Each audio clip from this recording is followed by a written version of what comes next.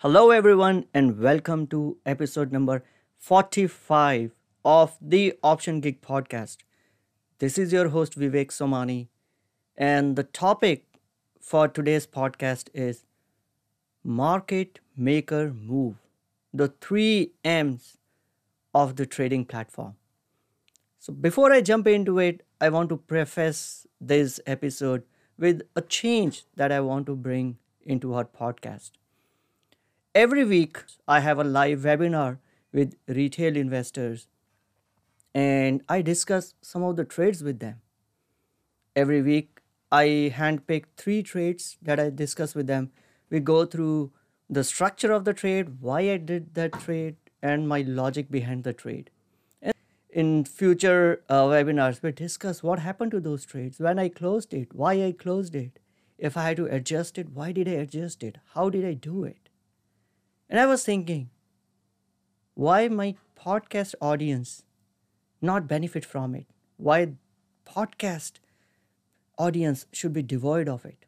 So from this episode, I'm going to talk about those three trades that I discuss in my live webinar. By the way, not just this, in the live webinar, I also talk about some of the trends that I see in the market. For example, today I talked about a rising and emerging trend of low code or no code platforms. We built our investment thesis in it. We looked at what companies are involved in it and picked a company, did a deep dive, in depth investment analysis. And I talk about a lot more things. So if you want to join in the live webinar, and it is free, so if you have a time you want to join in, join the meetup group. I have added the link to the meetup group in the description of this podcast. We meet every week to talk about the investment opportunities for retail investors. If you can't join live, that's fine too. You can view the recordings on my website www.optiongig.com. Just sign up as a member, go to members area and click on weekly webinar. Okay, so that's the change I want to bring is in podcasts I want to talk about trades. So if you want to see any other change in the podcast structure, do let me know. Send me an email on vivek@optiongig.com. That is VIVEK at optiongig.com. My eyes and ears are always open for you. Do let me know what else you want me to include in the podcast episode, and we'll add that. Okay, with this, let's get back to podcast world and our topic for today, which is market maker move.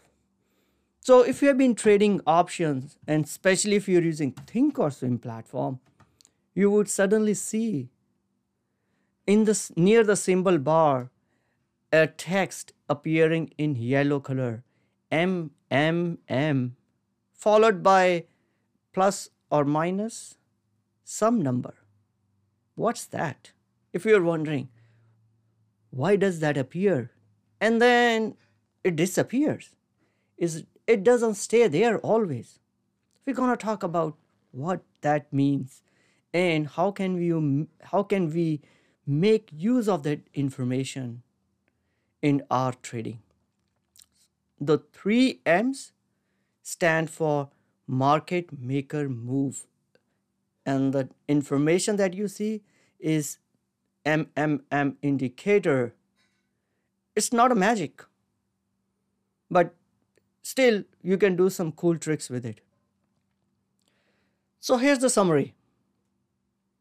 When the market makers, market participants are pricing some excess volatility in the upcoming week, that's when the MMM pops up. That's when you will see MMM showing up on your platform. And generally, it would be like MMM plus minus 3.75. That means market makers are expecting the stock to move $3 up or $3 down by the next expiration period, which is generally the Friday. It doesn't tell us which direction the stock could move, but it only tells us the magnitude that the stock could move by $3.50, either up or down. So, and this shows up in the cases where the front month volatility is higher than the future dated expiration volatility number. In normal markets, the front month or the current month volatility is generally lower. But there are situations, for example, if stock is announcing an earning this week, then its volatility this week will be elevated. And that's where you generally would see MMM showing up. So let's look at how we can make use of the MMM. Now, once you know what the market participants are anticipating in terms of the magnitude of the movement in stock, maybe you can use that to set up your entry or exit points. This MMM tells us that based on all the bid and ask, market is anticipating the stock could go high by $3.50 or could go low by $3.50. You could use those points as maybe a resistance or support, or your points of entering into a trade or taking your profits on the trade. Use it the way you want to. That is one use. You can set up your entry and exit points based on MMM. Now, the second use, which is where I have used it most, is the strike selection for my option trades when I'm trading for earnings.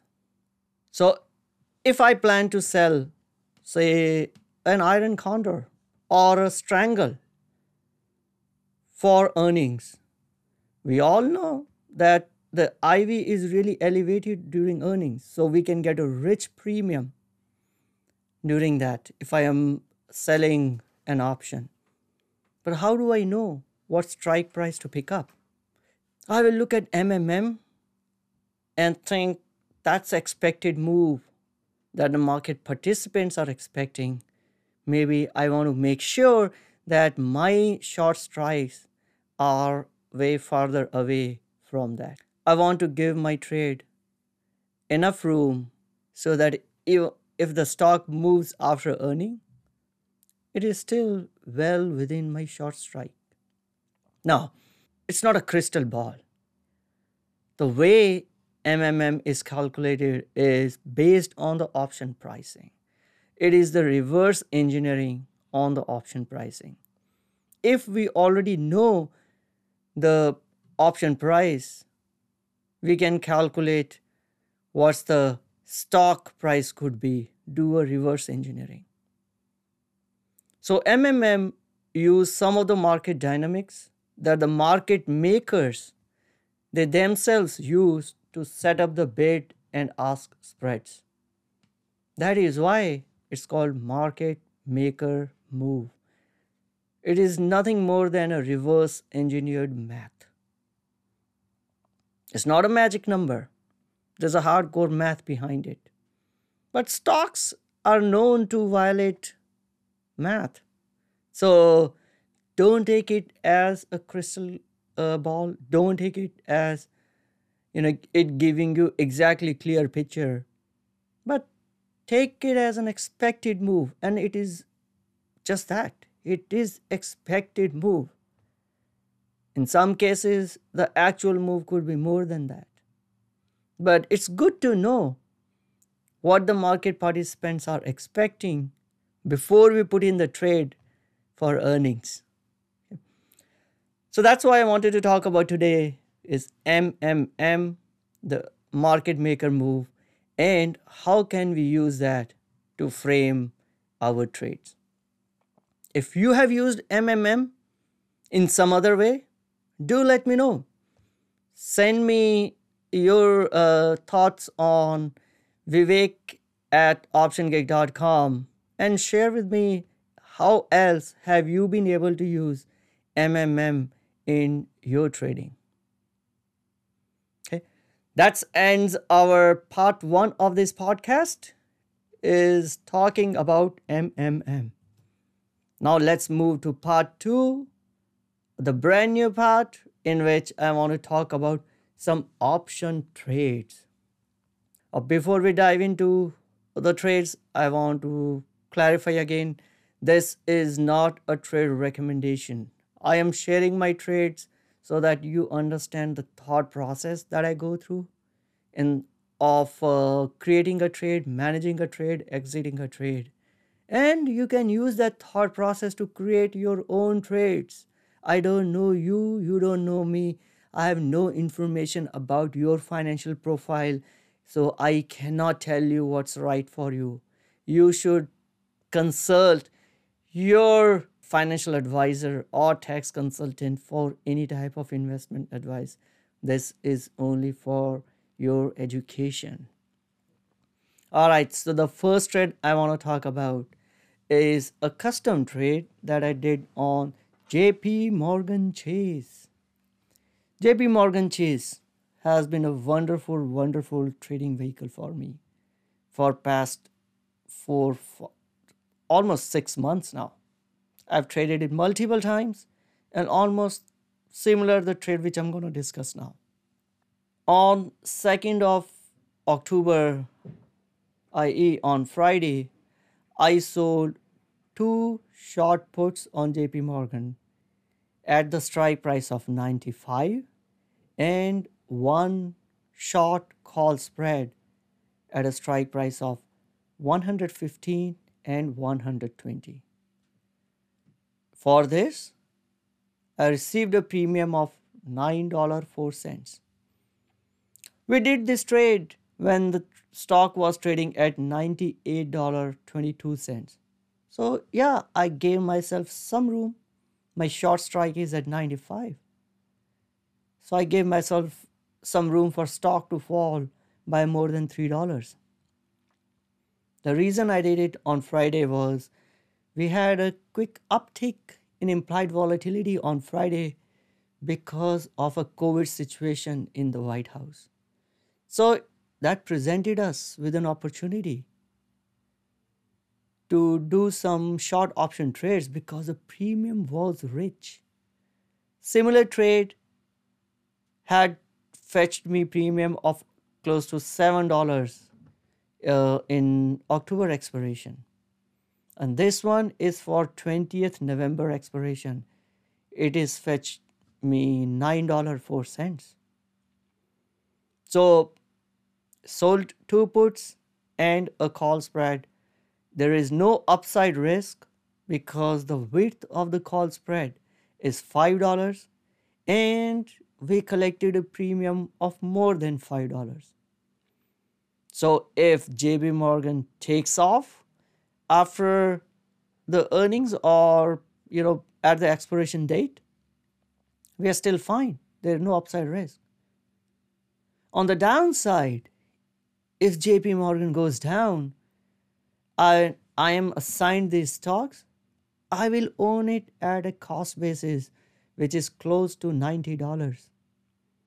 I don't mind owning JP Morgan shares at that strike price. That's the reason why I did this trade. Trade number 2 is Roku. Similar trade, not exactly the same. I executed this trade on Thursday, December 1st. In this trade, I sold a naked put on Roku at a strike price of 180, 1 contract, and a call spread, 1 contract, at strike prices of 235, 240. So that is one contract of all the three legs in Roku. To do this, we collected $14.80 as a premium. The trade expires on 20th November. When we did this trade, Roku was trading at $194.75. So we have close to $15 before it reaches our short put strike. There is no risk on the upside because the total premium that we have collected is $14.80 and the width of the call spread is just $5. But if it falls down on the downside, and if I have to take assignment on the stock, I will own Roku at a cost basis of which is close to $165 because my short put strike is 180. I will be assigned the stock at 180, but I've collected $14.80 as a premium. So my net cost basis of owning Roku shares would be $165.20. And I think I am okay to own Roku at this price point. Third trade is a strangle on Eventbrite, ticker symbol EB. In this trade, we sold a short put at a strike price of $10 and a short call at a strike price of $17.50, and we collected $22 for this strangle. Now, I own long shares of Eventbrite, so for me, it is kind of a covered strangle. It is kind of a combination of a short put and a covered call. So if Eventbrite goes to the moon before the November expiration, I am covered on the call side.